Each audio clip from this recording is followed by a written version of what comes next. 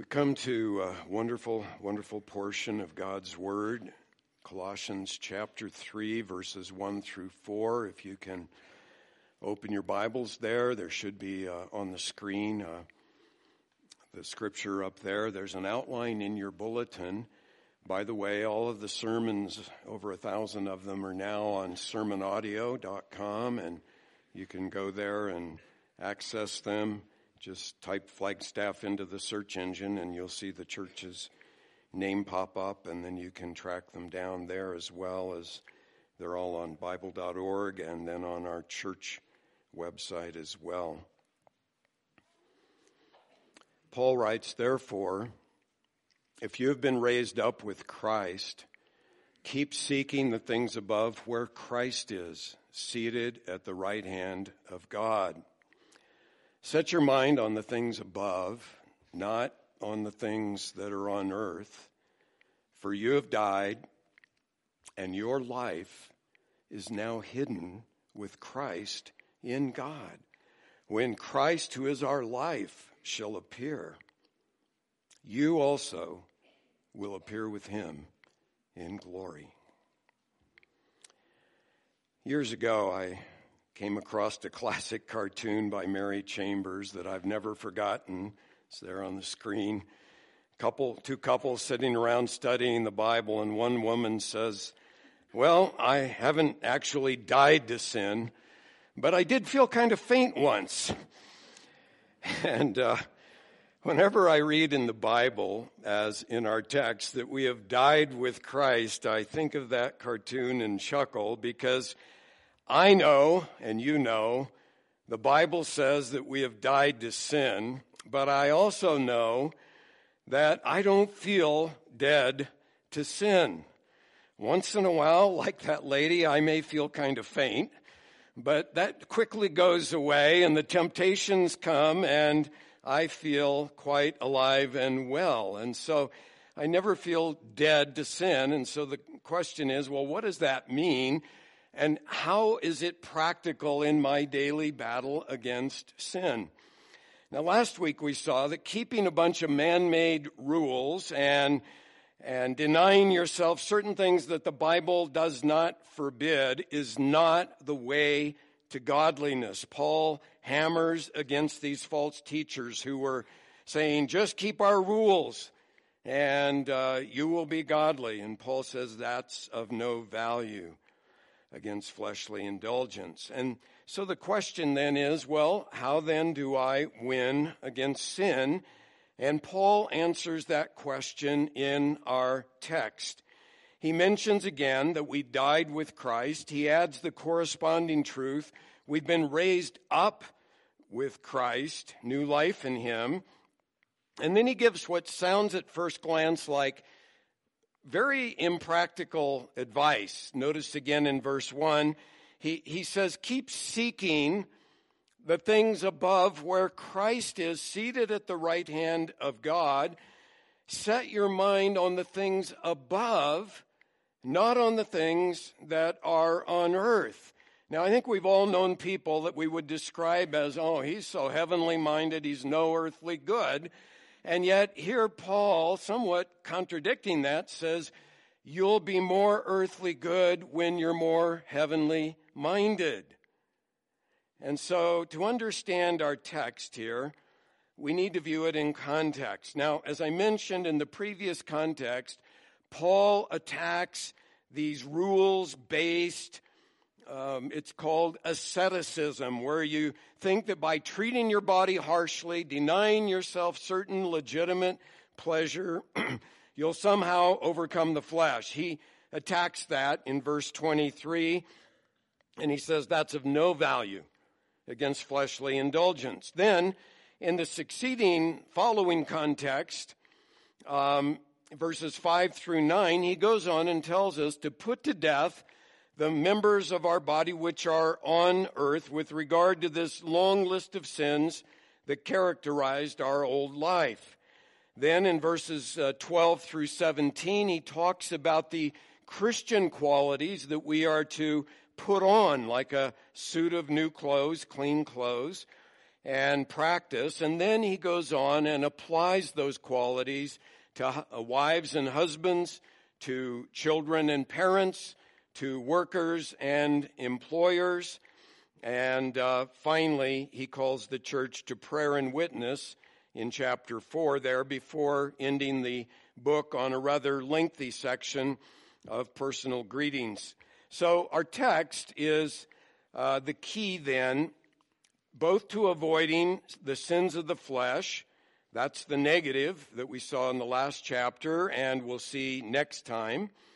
And also it is the key then to applying godly principles in the church, in the home, in the workplace, and in the world. And so Paul is saying this: to win against sin, live in light of your new identity in Jesus Christ.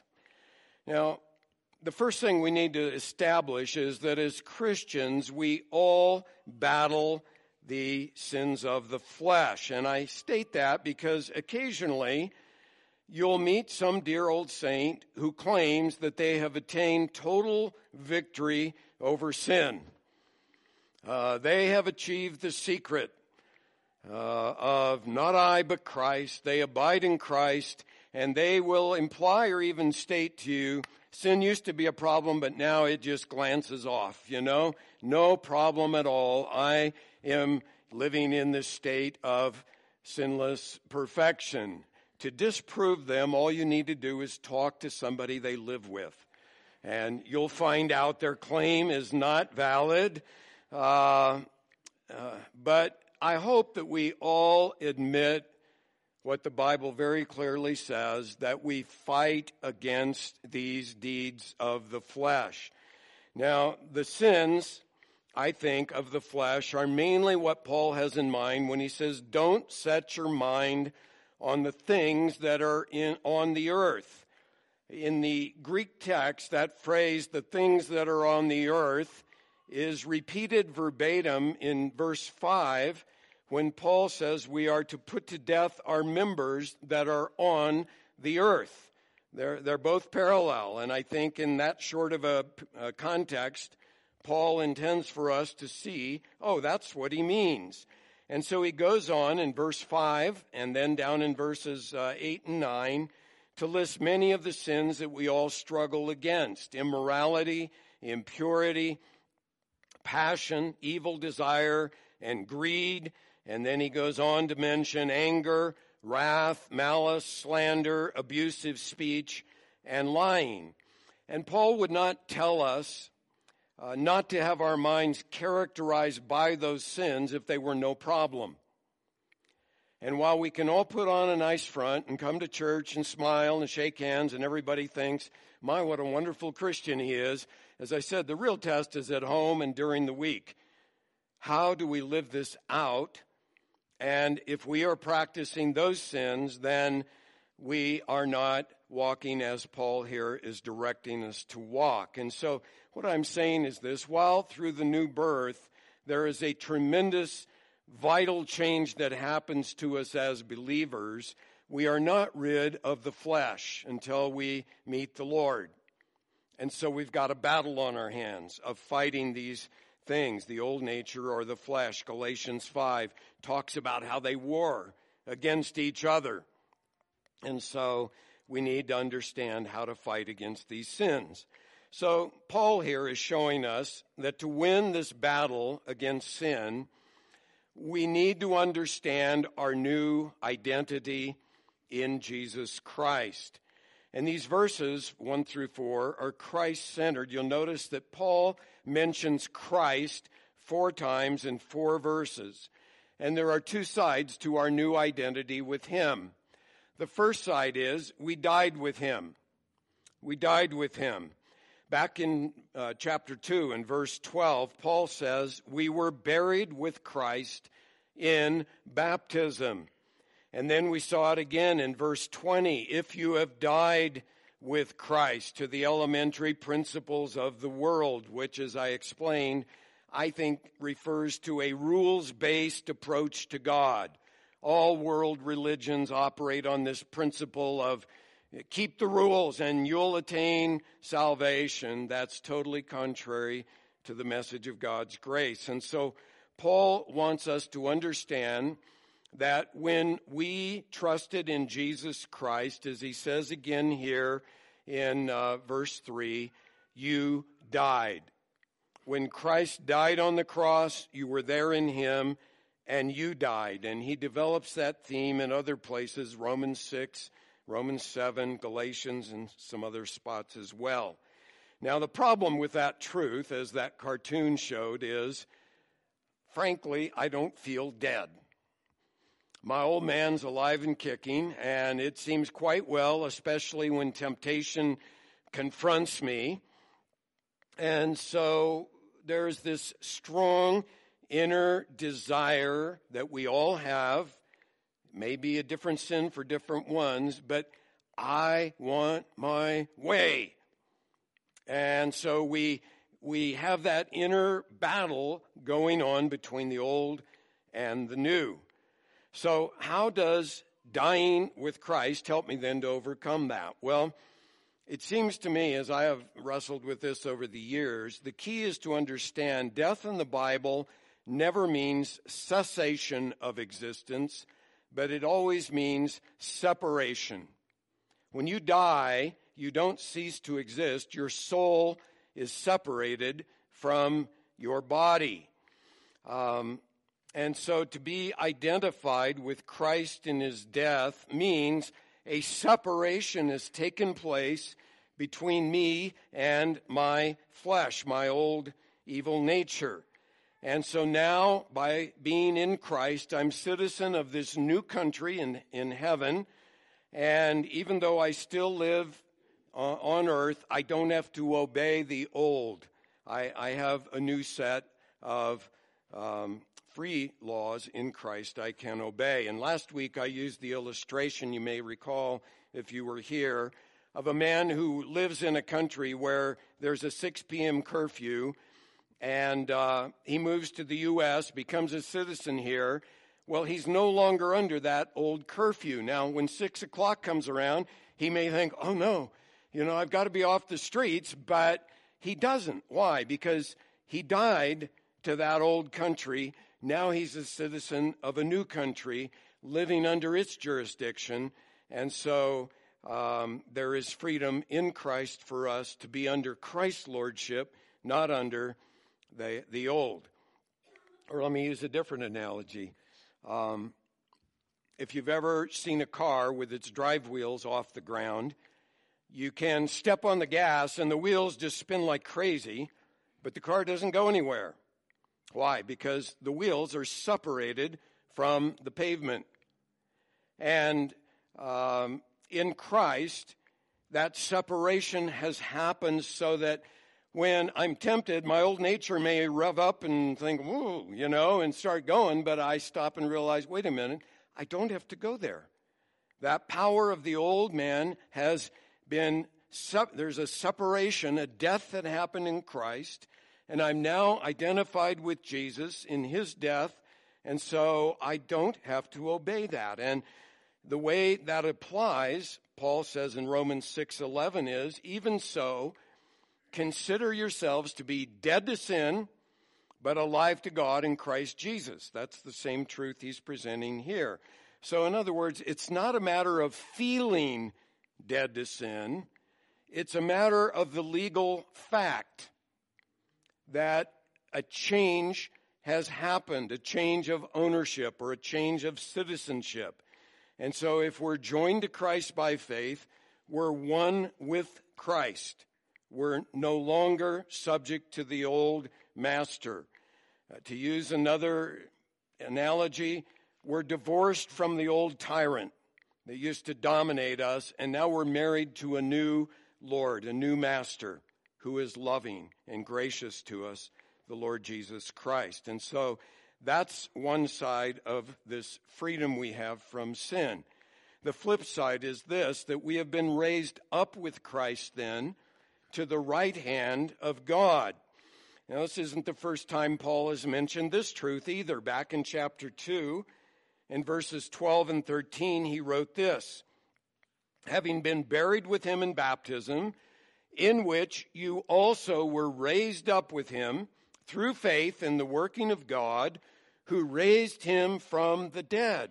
When you were dead in your transgressions and the uncircumcision of your flesh, he made you alive together with him, having forgiven us all our transgressions. And so again, in verse 1 of chapter 3, Paul writes, therefore, if you have been raised up with Christ, keep seeking the things above where Christ is, seated at the right hand of God. Now, as I said last week, the word if doesn't imply any uncertainty. It's true, but Paul wants us to stop and consider the implications of it. If that's really true, then what is true of me?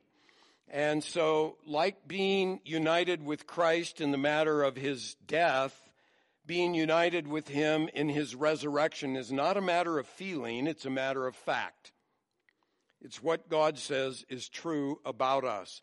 And so when Jesus was raised from the dead through the power of God, we were there being raised to new life in him if we're in Christ. Now, there are several implications of that. One of them I touched on, I think, back when we were in chapter 2, and that is that salvation is not a matter primarily of human decision or human willpower. It's rather a matter of God's mighty power imparting life to us when we were dead in our transgressions and sins. And so the point is, salvation is not making a resolution, okay, I'm going to clean up my life. I'm going to change. I'm going to set these vows, that kind of human willpower. No, salvation is a matter of God imparting the resurrection life of Christ to us, which gives us the power over sin. There's a little book by a Puritan named Henry Scougal called The Life of God in the Soul of Man, and that's the idea here. It means we're so united with Christ that, as Paul says in verse 4, he is now our life. He's our life. And so just as a branch draws its life from the vine, John 15, so we in Christ draw life from Christ and thereby are enabled to bear fruit for him. And so living in dependence then on Christ is not a matter of, sometimes we view, well, God's on the shelf and he's there when I need him. Meanwhile, I get on with my own life, and when I need God, I call on him. That's not the Christian life. That's idolatry, really. The Christian life is moment by moment dependence on the power, the indwelling power of Christ and his Spirit in us. And it's a God thing. It's not human willpower. Also, being raised up with Christ means this: whatever is true of Christ is now true of us. It's a remarkable truth. Whatever is true of Jesus Christ is true of us because we're in him. I could take a piece of paper and stick it in my Bible, and now that paper's in my Bible. And so if I take my Bible home, the paper goes home. If I set my Bible on my desk, the paper's on my desk. Wherever my Bible goes, the paper goes because it's in the Bible. Well, we're in Christ. We're in Christ. And so everything true of Jesus Christ is true of us. Well, we've seen already in Colossians chapter 2, verse 3, in him are hidden all the treasures of wisdom and knowledge. Do you need wisdom? Do you need knowledge? It's in Christ. Now, granted, it's going to take you a lifetime, in fact, an eternity, to mine out those treasures and see what they are and apply them to your life. But in Christ, those are ours. In Christ, it says in Ephesians 2:7, we have the surpassing riches of God's grace in kindness toward us. Surpassing riches of God's grace in kindness toward us. In Christ, we saw in Colossians 2:10, you have been made complete. He is now our all in all, as we'll see in chapter 3, verse 11. If we're in Christ, 2 Peter chapter 1, verses 3 and 4 says, we have everything we need for life and godliness. It's all in Christ. That's the point here. Now, Paul states here in verse 1, the mind-boggling truth, and as far as I know, he only says this one other time in Ephesians 2:6, that in Christ we're actually seated with him in the heavenly places at the right hand of the Father. I can't get my mind around that, what that must mean. Someday we'll see it when we're with him in glory, and we'll just, I think, melt in a pile. We are seated with Christ in the heavenly places in him. Now, what does that mean? Well, if you go through, and there are a number of places in the New Testament where that phrase, seated at the right hand of God, occur, and it comes, by the way, from Psalm 110, verse 1, which is the most quoted psalm in the New Testament. The Lord said to my Lord, sit at my right hand until I make your enemies a footstool for your feet. And if you trace that through, you can kind of lump them all under three broad categories. First of all, it refers to Christ's supreme power. His supreme power. In Ephesians 1, 20 and 21, Paul prays that we might know what is the surpassing greatness of his power toward us who believe. He adds, these are in accordance with the working of the strength of his might, which he brought about in Christ when he raised him from the dead, here it is, and seated him at his right hand in the heavenly places, far above all rule and authority and power and dominion and every name that is named, not only in this age, but in the one to come. You cannot get any more power than that power. That is supreme power in the entire universe in Christ. And, of course, as that psalm says, Jesus is still awaiting the time when his enemies will be made a footstool for his feet. But right now, Jesus said in Luke 22:69, as he's bearing witness before the Sanhedrin, he said, after this you'll see the Son of Man seated at the right hand of the power of God. And this is the staggering truth. If you believe in Jesus, you're there in him. You're there in him. It's amazing. Now, how does that apply to our battle against sin? Well, going back again to Romans chapter 6, verses 12 and 13, Paul says this, therefore, because you're alive to God in Christ, is the verse right before, therefore don't let sin reign in your mortal body so that you obey its lusts.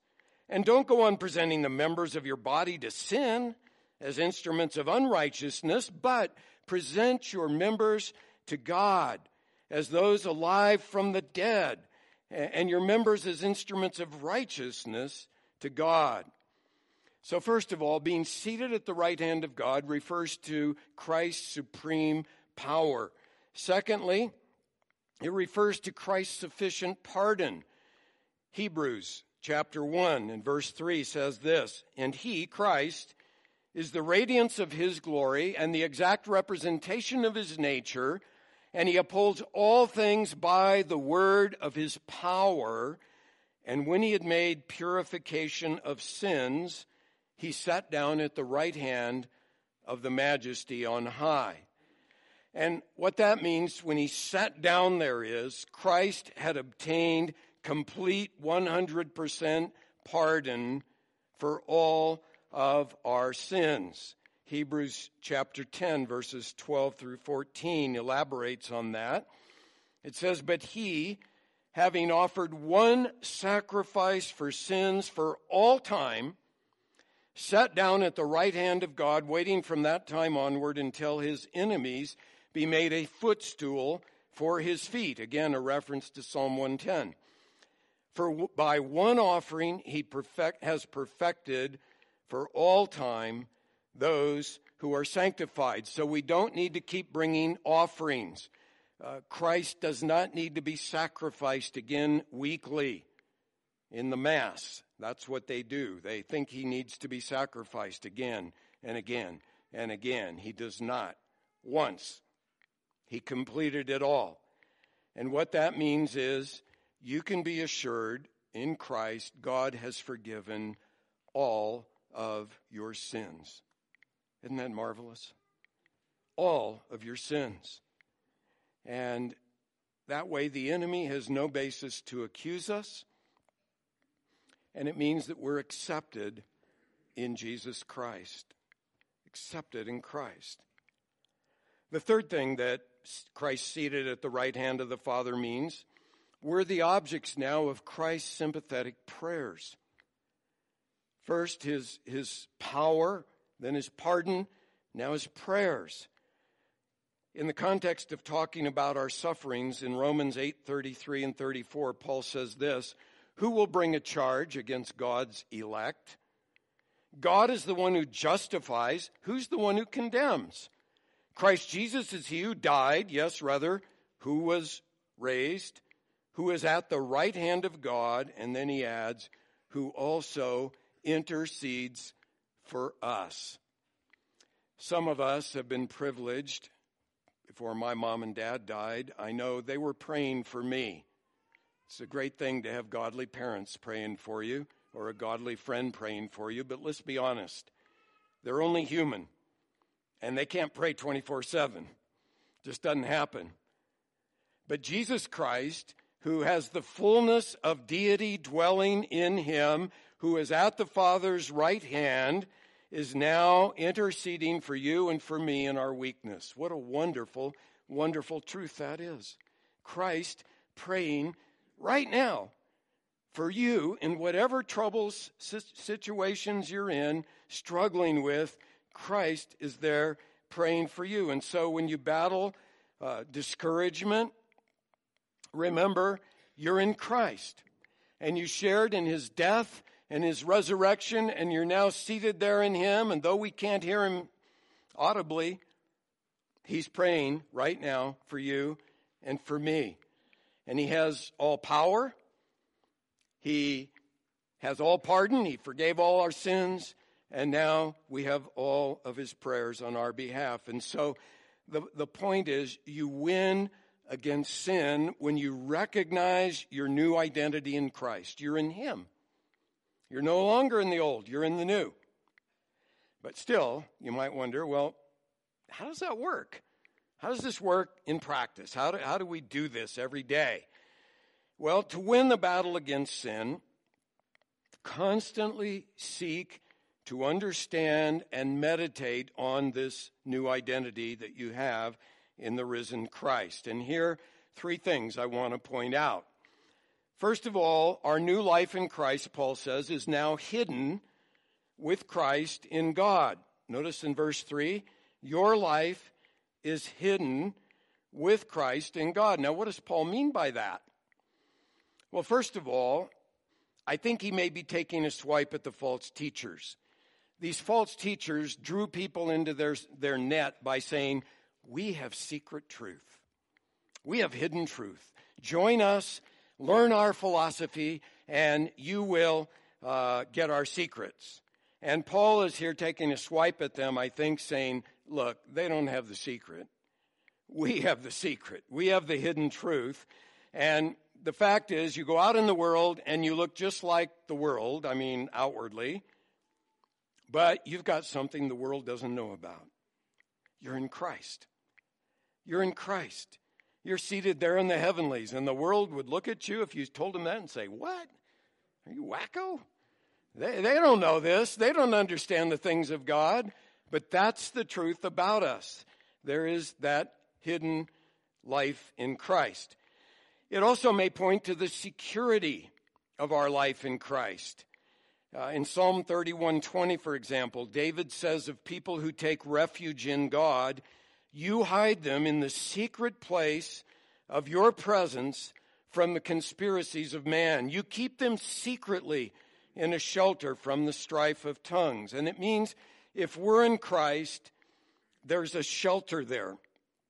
There's a security there, a refuge there where we're protected and kept safe. A third implication of that truth, that our life is now hidden with Christ in God, is it needs to be sought out. It needs to be mined like a hidden treasure. In other words, these truths that God declares about us may not be immediately obvious. They're not all easy to grasp. In fact, the ones I'm speaking on are not necessarily easy to grasp. And so it means that daily you've got to go before the Lord and open His Word and say, Lord, would you reveal the treasures you have for me in your Word today? And you mine that out day by day by day and begin to assimilate that into your thinking and into your daily life. And as you take the time to dig out these treasures in God's Word, as Psalm 19 says, they become like gold, more precious than gold and silver to you in your life. Now, how do we find those treasures? Well, the second thing here is we seek these things above by making them the continual pursuit of our thinking. You notice there are two commands in our text. The first one, keep seeking the things above. And the second one, set your minds on the things above. And they're both present imperatives in the Greek text, which are referred to a continual process. This isn't something you do and you're done with it. And what it means is you make these truths above the constant pursuit of your thinking, your focus, your aim. Just worldly people get up in the morning, what are they focused on? Oh, I got to get to work. I got to close that deal. I've got to make more money. I've got to invest right. It's all the things of this world. Now, Paul isn't implying that we go out of the world and sit around and just meditate on heavenly things all day. The Bible is very aware of and even commending of the fact that we all have to live in the world, we have to work for a living, raise a family, all of the nuts and bolts of daily living. But what it's saying here is, remember Jesus in John 6, he said, don't work for the food which perishes, but work for the food that endures to eternal life. Or as we read at the start of the service, seek His kingdom. Seek first His kingdom and His righteousness. And all these other things that the world is scrambling for, they'll be added unto you. So it's a priority in our lives that we should begin each day focusing our minds on the Lord. That's why it's so important. Even if it's 15 minutes, get up 15 minutes early and meet with the Lord. Open your Bible. Have a stack of verses you're working on to memorize. Spend a few minutes in prayer. And you get your focus. I'm separate from this evil world. I'm dead to sin. I'm alive to God in Christ. All right, Lord, would you direct my day? And it's that perspective so that as you go about your day, then you begin in a spare moment to think about Christ is now my life. And He lives in and through me. And throughout the day, your thoughts keep coming back to these things that are true of you in Jesus Christ, these things above. Now, when Paul says, set your mind on the things above, that's a good translation. And what it's telling us is, this involves your thinking. In other words, you can direct your thinking to these spiritual truths that are true of you in Christ. It means have your whole attitude characterized by these things above. And the present tense, as I said, means it's a repeated deal where you make the truths in Christ in your thinking, you focus on them. And it determines eventually your whole outlook where you view yourself, I'm not a citizen of this world. I don't embrace the values of this world. I am now raised up with Christ. Soon I will be with Him in glory. And I want to live my life in light of those eternal truths, that I died, I'm raised up with Christ, I'm identified with Him, He is my very life. As I said a few minutes ago, everything true about Christ is now true of you. And here's the deal. The truest thing about you is not what you feel. The truest thing about you is what God says is true about you. Let me say that again. That's important. The truest thing about you is not what you feel. The truest thing about you is what God says is true about you. For example, This morning, you may have walked in the door feeling very defeated in your Christian life. God says we're more than conquerors in Christ. You may have walked in the door and you feel rejected, like nobody cares about you. The Bible says we're accepted in Jesus Christ. You may feel unloved. The Bible says God loves you with an everlasting love in Christ. And I could go on and on and on and on with all of this. And the point is, as Christians, we're not to live by our feelings. We're to live by faith in the fact of God's word. And what he says is true about us. And so what Paul is saying here is daily we've got to focus our thoughts on these things above, where Christ is and where you are in Christ, seated at the right hand of God. And you say, well, what am I supposed to deny my feelings? No, but as you change your thinking, your feelings will change. As you begin to walk by faith in Christ, setting your mind on these things, remember the little fact, faith, feeling thing in the Campus Crusade 4 Law booklet? The fact is God's word. That's the engine of the train. And the coal car is faith in that. And then the caboose is the feelings. And that's really a valid illustration. As you begin to live daily by faith in God's word, believing these things above, your feelings will follow. And so moment by moment, Paul is saying, just think to yourself, I am in Christ. I am a new creature in Christ. I'm dead to sin, raised up to new life in Christ. And as you do that, it becomes a key to a holy life. It's how you win against sin. One final thought. This is the motivation for doing this. The motivation for seeking the things above, Paul says, is that when Christ is revealed, we also will be revealed with him in glory. That's verse 4. When Christ, who is our life, is revealed, then you also will be revealed with him in glory. That is just a staggering thought. That is really amazing. It means when Jesus Christ returns, we will discover what he has made us when we got saved. See, right now, we see through a glass darkly, as Paul says in 1 Corinthians 13. But then we will know fully just as we have been fully known. We don't know all that's going to come. I love 1 John chapter 3, verses 2 and 3. John puts it this way, Beloved, now we are children of God. Okay, we know that much. Now we're children of God, but then he adds, it's not yet appeared as yet what we will be. We know that when he appears, we will be like him because we will see him just as he is. So that vision of Christ when he returns is going to transform us instantly into his likeness. And then John adds this, and this relates to our theme today. How do you live a holy life? John adds, everyone who has this hope fixed on him purifies himself just as he is pure.